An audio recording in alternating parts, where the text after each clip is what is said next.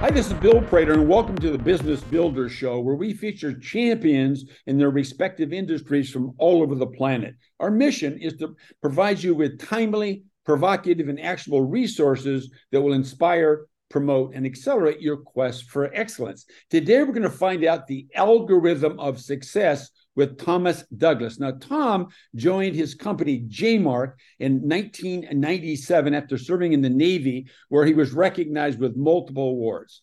As a level one engineer at Jmark, he worked his way up the ranks and finally purchased the company in 2001.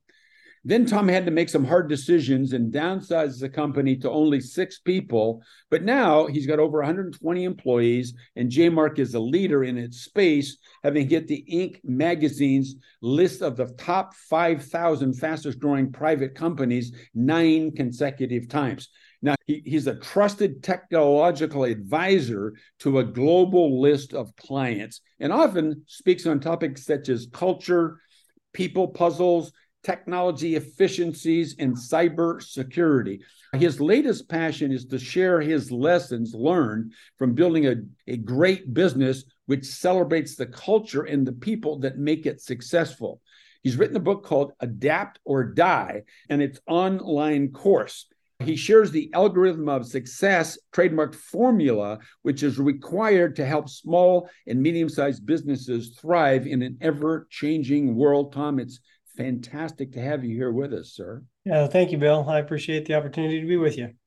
Okay, I know, but our listeners don't quite yet know who you serve. Yeah, we focus on the small to medium-sized businesses, organizations from about 25 computer users up to the 250 range. For certain circumstances, we'll go above that. Our focus is helping organizations solve the technology puzzles that they have in their environments. It's an ever-changing, complex environment, and a lot of these organizations just don't have the expertise within the business to make the right choices, to keep them secure, to empower people to be successful with technology. So we step in and help them to design the right environment, deploy the right environment, and then manage and secure the right environment. So a couple of related questions to that. So I'm imagining that you've identified some common problems that exist among those people. So could you delineate a few of the problems that you and your team tend to step in and solve for people?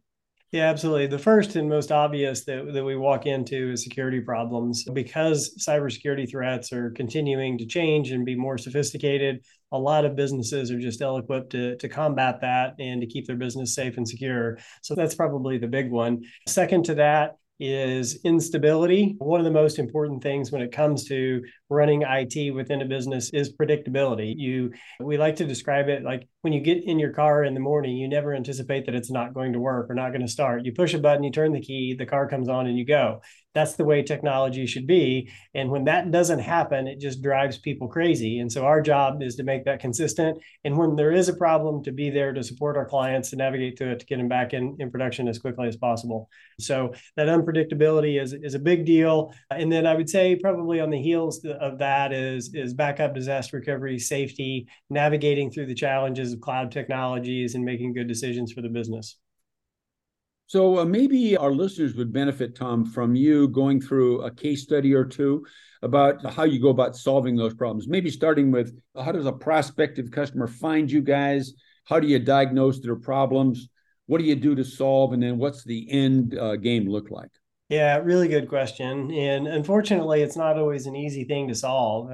Every business has history around its technology. Sometimes it's just an average guy that has been handed the baton, like you're the young guy, so you get tech. Congratulations. And they do their best to hobble along until it gets to a point where he can't handle it or she can't handle it anymore. Other times you have an IT professional who's in there and they turn over, or a partner who's in there, and people get frustrated. So the first thing that we have to do is an assessment of the environment. So we step in. You can go to our website, jmark.com, jmark.com, check us out and get in touch with us. We do an assessment of the environment and we determine what the current posture of the technology infrastructure is, identify the security problems, any aging problems. Oftentimes what we find is you have a combination of server issues, cloud issues, internet connectivity issues, and security vulnerabilities in the environment. So once we know what the truth is about the current environment, then we can put a strategy together based on budget to get people to what we call a safe or stable environment. And it's from a stable environment that our goal is always to help our clients continue to climb and innovate within the business. But like building a house, if you build it on a bad foundation of technology, it'll come crumbling down around you. And so we really focus on getting the environment stable and then empowering the business to innovate from there. So it sounds, Tom, like from a model standpoint, you've got both a project model and then you've got, I would imagine, some sort of an insurance recurring consulting arrangement or something. What does that pricing model of yours look like? Oh, it varies based on the number of users and the complexity of the environment. It starts in the low 2000s and scales much higher than that. So when we think about the projects themselves, it depends on how extensive the risk is or how old the equipment is or what the situations. Sometimes it means a full server refresh. It's not uncommon for us to walk in and have to throw a $200,000 project into a client environment because they have just ignored technology and hobbled along. But at the same time, it's not abnormal for us to walk in and have practically no project costs because they have a pretty good environment. It just needs some more attention. And then from there, we focus on what it means to proactively monitor and manage the environment and then be responsive to the tickets when people have issues. And that's all based on the size of the business. Okay, great answer. Thank you very much. So I'm guessing that you've got quite a few competitors in your environment, both geographically and the actual space you just articulated for us. Tom, how do you guys go about differentiating yourself from all that competition? It's all good competitive environments. We do have good competitors in our marketplace and in our region. And it's not always simple, but I think the thing that we really try to lean into that differentiates our organization is our focus on people in production. So many organizations raise the flag and I've got the best technology, I've got the best geeks, I've got the best nerds that are going to help do that. And we flip it around because at the end of the day, most business owners don't really care about the technical pieces of it and all the speeds and feeds and shiny blinky lights. What they want is they want their people to be productive and they want their people to be happy and to be able to get things done. We tell our team all the time that good people want to do good work. And most business owners focus on hiring good people. So it's our job to empower those people to do their best work and to move forward. So when we think about a network assessment, sure, we're thinking about the risks of the environment and maybe the technology challenges, but the end result of that is it impeding people. And so our tagline is people first, technology second. And we really lean into that really high class of delivery of the technology to empower the great people that we support to do their best work. Okay, beautiful. I love that answer. I think our listeners now have a good idea of who you serve, what the common problems they have are or is, and then how you go about making your assessment and dialing in a solution for both the immediate situation, whatever world it is, and then long-term. And then you finally told us how you are different and better than your competition in most cases. Let's get a new hat on your head, sir, and think about being a business owner. And we've got lots of listeners who'd like to know what your major milestones were as you built your business and what you learned from the successes maybe and what you learned from some of your failures. When I introduced you, there were a couple of points in there like joining as a rookie, bottom of the company, second, having to make some serious trimming of staff and then rebuilding things. So take your time and go through some of the major milestones and what your lessons learned were, Tom. The first one I'll share from the very beginning is be humble. Because if you're going to build a business, you're going to be humbled over and over. And if you let your ego get in the way, it's going to be a hard road. You got to embrace your failures. You got to learn from those mistakes and just do your best after that. When it comes to major milestones, I think one of the biggest challenges that we had as an organization is figuring out the actual business model itself. Like, how do we make sure that the business is sustainable? How do we create value for our customers? And how do we make sure that our customers are happy to pay the invoices and don't get frustrated by the fact that there's an invoice showing up every month or after a project? So a lot of listening to our customers, understanding where the product fits, what are the pain points, and then what are the unique capabilities that we need to have in the organization to deliver on those products, and then creating a repeatable engine. Once you understand the product, I call it your product is actually your promise. And so you're promising something to your customer. How do you create the operational flow in the business so that you can always keep your promises? And making sure that your customers are happy with what you're delivering. One of the worst things that you can do, which we experience, is for a customer to get buyer's remorse. They think they're buying something X, and what they actually come up with is Y, because you've either overpromised and underdelivered or fallen short in some area. And we as an organization, as we've evolved over the years, have figured out that our job as business leaders is to love the truth, even when we don't like it.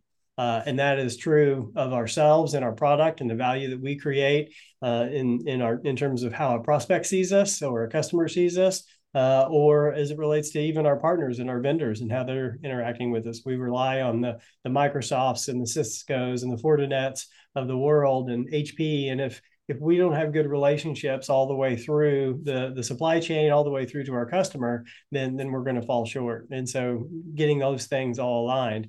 And then once we understood kind of the foundations of it, we entered into a phase of the business where we just focused on the actual financial model. What are the gross margins that we're making on the products and the services that we're delivering? And then after we understood the gross margins, then what is left? What permission do we have to spend on SG&A, sales and general administration expenses within the business to make sure that we're actually putting cash in the bank and creating safety in the business? And as you've been in the game for a long time, there's a lot of businesses that make it, but they starve themselves from cash. And then the pandemic hits and game over. I had a lot of mentors along the way that helped us to build a strategy to put cash reserves in the bank. And when the pandemic hit, it was one of the biggest gifts I've been able to give in my life. Excuse me. And that was to stand up in front of the company and say, we've been planning for this. We knew that winter was going to hit at some point, and we were prepared for it. And we had cash reserves to run the business and make sure that nobody was at risk of losing their job. And you could just see the company in that moment go, it's like a sigh of relief when everybody realized that we were safe, that we had been planning for it. And so I think culturally, one of the biggest challenges hit when we were about 40 employees. Communication started to break down. When you're around 30 employees and down, everybody's in a big room, or maybe there's an office or two, but it's easy to communicate and keep everybody on the same page. But when you hit about 40 employees or so, you've got to be really intentional about keeping people on the same page and knowing where we're going. And here's the strategy, or here's the challenge, or here's what we're focused on right now. And that took a whole new level of leadership for me to navigate through, just because instead of it being a reactionary communication style, I had to move to a very proactive communication style where I'd anticipate the questions from the team before they were asking them, so that they were prepared for what was coming next. And I screwed that up for a while. We were broken in the culture, and then we got really intentional about it. And we were an EOS company. So we started with Rockefeller Habits and then moved our way into Traction, and creating those systems and processes inside the organization really helped us to get from 40 employees to just shy of 100, where we hit our next cultural whammy, just because it was another level of sophistication and mix of more people personalities that would clash at times. And so we had to really learn to lean into our core values and hire very intentionally, making sure that the people that came into our team had the same belief systems around how to work and how to treat people, and to always lead with respect and always be focused on honor first. And when we got that, it accelerated up to the mark that we're at today. And so there's 1,000 stories I could tell you about any piece of that, but I'll pause there and see if there's something that triggered for you. Yeah, a couple of things. Number one, about 4 times even maybe, of the magic 40 number we were forced to change. Today, I'm imagining you've got a team of managers. So maybe you could tell us how you identified and built your management team, how you go about on a day-to-day, month-to-month, year-to-year basis, managing, if you will, the managers, Tom? That'd be great insights for our listeners.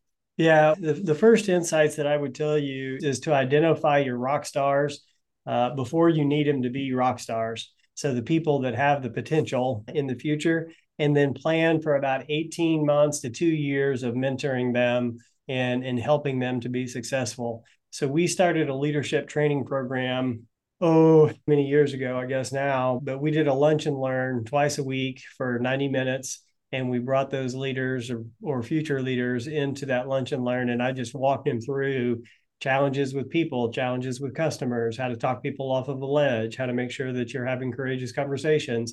And we just walk through these scenarios over and over again until it was really built in. And certainly we didn't get it all right, but there were a couple of rock stars that emerged from that.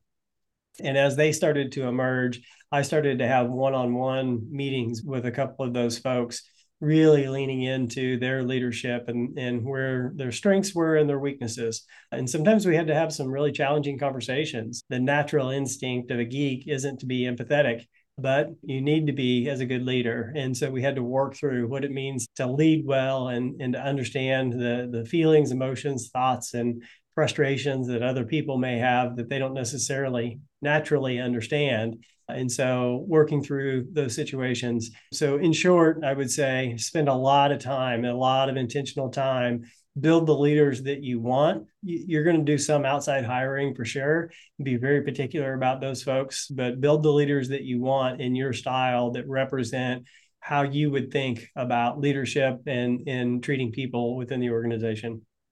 Okay, beautiful. Next thing that kind of triggered was you're a very culturally oriented business owner, and it served you well. Maybe you could walk us through quickly how you use your cultural filter when you go about hiring somebody new. Yeah, I think there's a couple of things to focus on there. The first would say that I learned a long time ago from a lieutenant that I worked for in the Navy how not to be a leader as it relates to culture. That was my first lesson. He was an asshole. I didn't want to work for him. Nobody wanted to work for him. Nobody enjoyed being around him. And I swore that I would just never be that kind of a leader if I was ever given the chance to do it. And so I think that understanding what it means to receive leadership is a critical part of culture and getting it right and treating people with respect and honor from the very beginning and building that in. So we really lean into making sure that our job is to recognize the potential future of an individual within the organization, help them to become the best version of themselves. And that oftentimes requires that we believe in them before they believe in themselves. So it's finding those diamonds in the rough and really doing that. And so when we're interviewing, a lot of the capabilities, obviously we're asking really challenging questions around our core values and how they've learned. But what we're looking for is coachability, is humility, and the ability to learn, and the appetite, the desire to climb to a better level within their life. And when you find those passionate people who don't have an ego that's sitting out front, that are just anxious to be a part of something special, we can coach them into a good leadership role and help them to be that better version of themselves that they're fighting for. It's a really special thing when you're able to pull it off. And we're not always successful by any means, but we've gotten pretty good at it over the years. And it's I would imagine, yeah, joy. It's just a joy. So if you make a hiring mistake in JMark, is it typically a cultural fit mistake, or is it a didn't understand somebody's skills mistake? Almost always a cultural mistake. We can teach skills, we can teach capabilities, almost always. Not there are times that people don't understand how hard it is to do the job. And that's not necessarily a cultural problem or a skill set problem. It's a get her done problem, especially I would suggest in the sales arena. Making 40 cold calls, 50 cold calls a day, grinding it out day after day until you get a good list built and a prospect funnel going. That's hard. And a lot of people think, oh, sales is easy. I can talk to anybody. I'll get in there. And they're just not willing to grind it out. And so occasionally there's those challenges that really aren't culture or skill. It's just, you got to be willing to bust your ass and do it. Yeah. So Tom, what's holding JMark back right now, would you say? Yeah, we have done a pretty good job of building talent within the organization, but it's still a challenge finding people who have a passion for technology. Managed services is hard because you're working on different networks every day. It's not the same thing. So you're relying on documentation, configurations, and what somebody did to a network yesterday may have had a negative impact. And so you have to be able to quickly assess what has changed into an environment. In the prospecting side, there's only 3% in our industry. There's only 3% of the prospects out there that are in the buying mode. So the sales cycles oftentimes are 24 months long. And so the game of patience is really hard. And so when it comes to finding the talent that can persevere through some of those challenges is sometimes unique. But I think the way that you overcome it is to make the day fun, help people to win the day, and to recognize the contributions that they're making in the organization, and so that they feel successful, even though it may take a while before they get the first sale or before they're solving tickets at the pace that they want, whatever it may be. But the biggest challenge is finding the right fit of prospect and the right fit of talent. Excellent. How can our listeners, Tom, get a hold of you? What's the best way? Going to our website, jmark.com, they can get in touch with us there. They can send an email to me at tom@jmark.com. That'll go into my inbox. And also the adaptordie.com website is where the book is. And so if people just want to learn some of the lessons that we've learned and how, the whole purpose of the book was to take all of the great lessons that I've had with great mentors and great leadership around me and pay it forward, because so many people just haven't had the chance to work with great coaches and people who are willing to invest in them because they're fighting for their own chance. And so I wanted to take those lessons and summarize them the best that I could and give people a chance to get access to some of the great lessons I've had. Now, that second website you just mentioned is also, I think, a repository of a gift that you've got teed up for our listeners. So what is that gift, and what's the exact URL, Tom, that go to get that? Yeah, it's www.adaptordie.com. And if you register down at the bottom of that website, you get access to many of the tools that we provide as a part of that. You don't have to buy the book. You don't have to buy anything. There's free resources available. And so there's what we call a TCP, or a target customer profile worksheet, that helps you to identify your target market. There's a worksheet for value creation strategy. So how much do you want your business to be worth over what period of time? There's other tools in there around operational flow, technology flow, communication pathways. All of those assets are available there as a part of the registering on the Adaptor Die website. Okay. And just so our listeners can be clear, that website is you as a business owner to business owner resource. That is not a JMark, if you will, prospecting tool that you're using there. Yeah, 100%. That is right. Correct. It's paying it forward and helping people to lead their businesses more successfully and navigate through some of those challenges.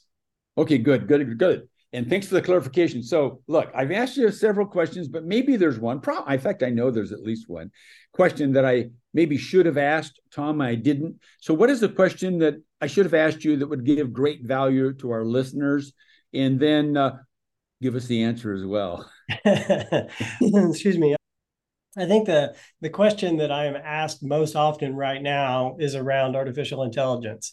What's coming? What should I be doing? Should I be freaking out? Should I be scared? Should I embrace it from that perspective? And I don't know, maybe you've had some people on your show that have focused in that arena.